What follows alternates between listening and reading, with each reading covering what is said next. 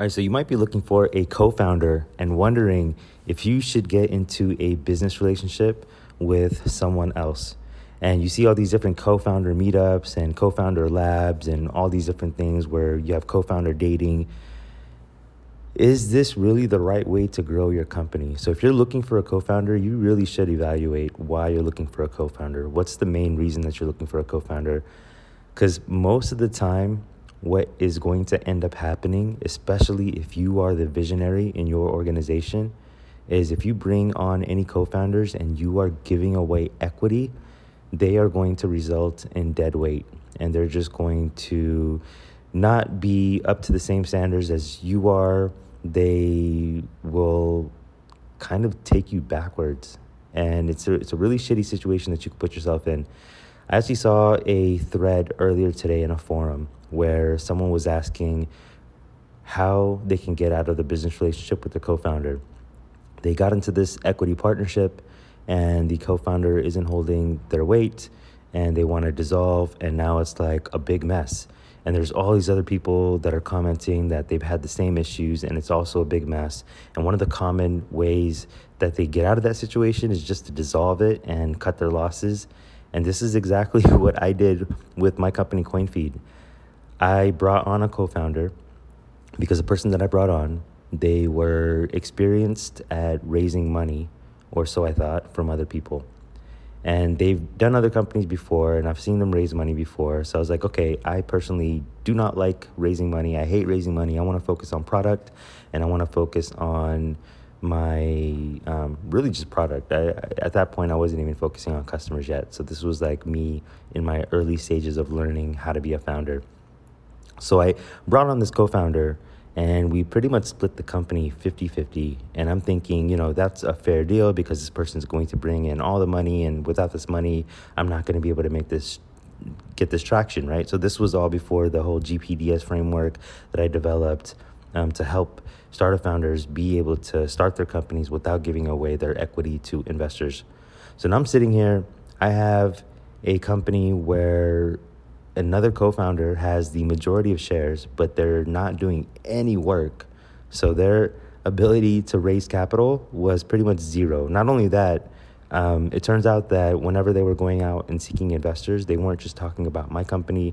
They were trying to represent all these other companies where they had equity shares, and they were just seeing what sticks and what lands. So there was no dedication on this person's part with my company, and it really put me into a bad situation because I felt like every time I lifted my finger to do any kind of work for this company, it was really my co-founder who was benefiting because here I am doing 100% of my effort and this other person is getting, half the company, the value that I'm building up just because I made this stupid agreement with this co-founder that ended up not really adding any value to my company.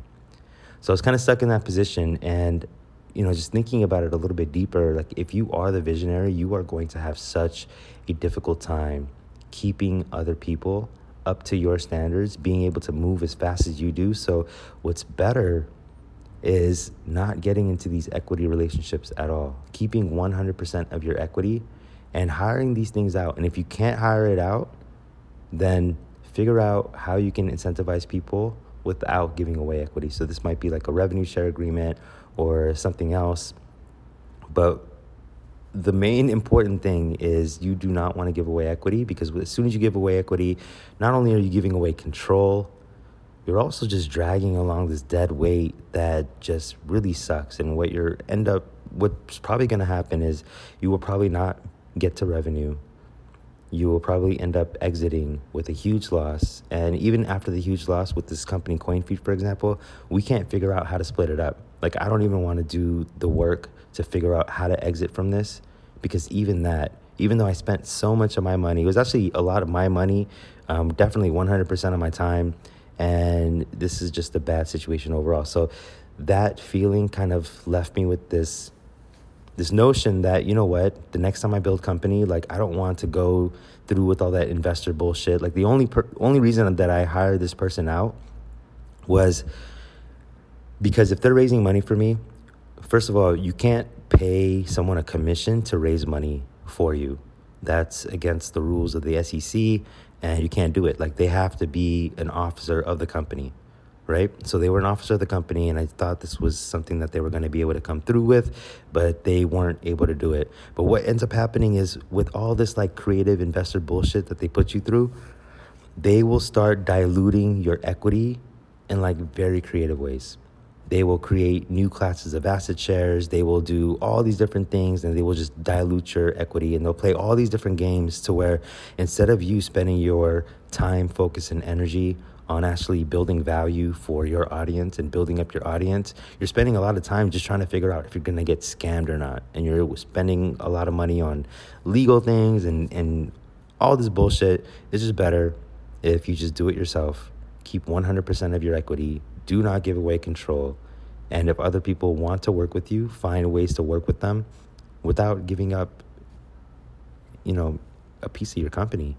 You can give them a little piece of the action, but that's as far as I would get. And if they're not able to perform, then I would say adios. So if you are looking for a co-founder, just watch out. A lot of founders that I know that have went the co-founder route, they didn't end up happy. And if you just look around different startup forums and things like that, you will see that this is a very common complaint where startup founders, they get into this partnership relationship and it just kills the company. So if you are a visionary founder, if you are a 6% entrepreneur, do not get a partner. Do yourself a favor and keep 100% of your equity. This is Robin Copernicus. Boom, bam, I'm out. Hey, so if you're a 6%er entrepreneur, here are 4 ways that I can help you right now. 1, hit that subscribe button and the bell so you can always stay up to date on the latest marketing strategies and tactics from this podcast. 2, find out how much of a natural born entrepreneur you are by taking the visionary quiz at robin.ws/quiz. 3, join the Visionaries Facebook group at robin.ws/group. And finally, 4, if you want to join the first startup accelerator that helps you skip investor funding, then go ahead and book a call with me at robin.ws/call.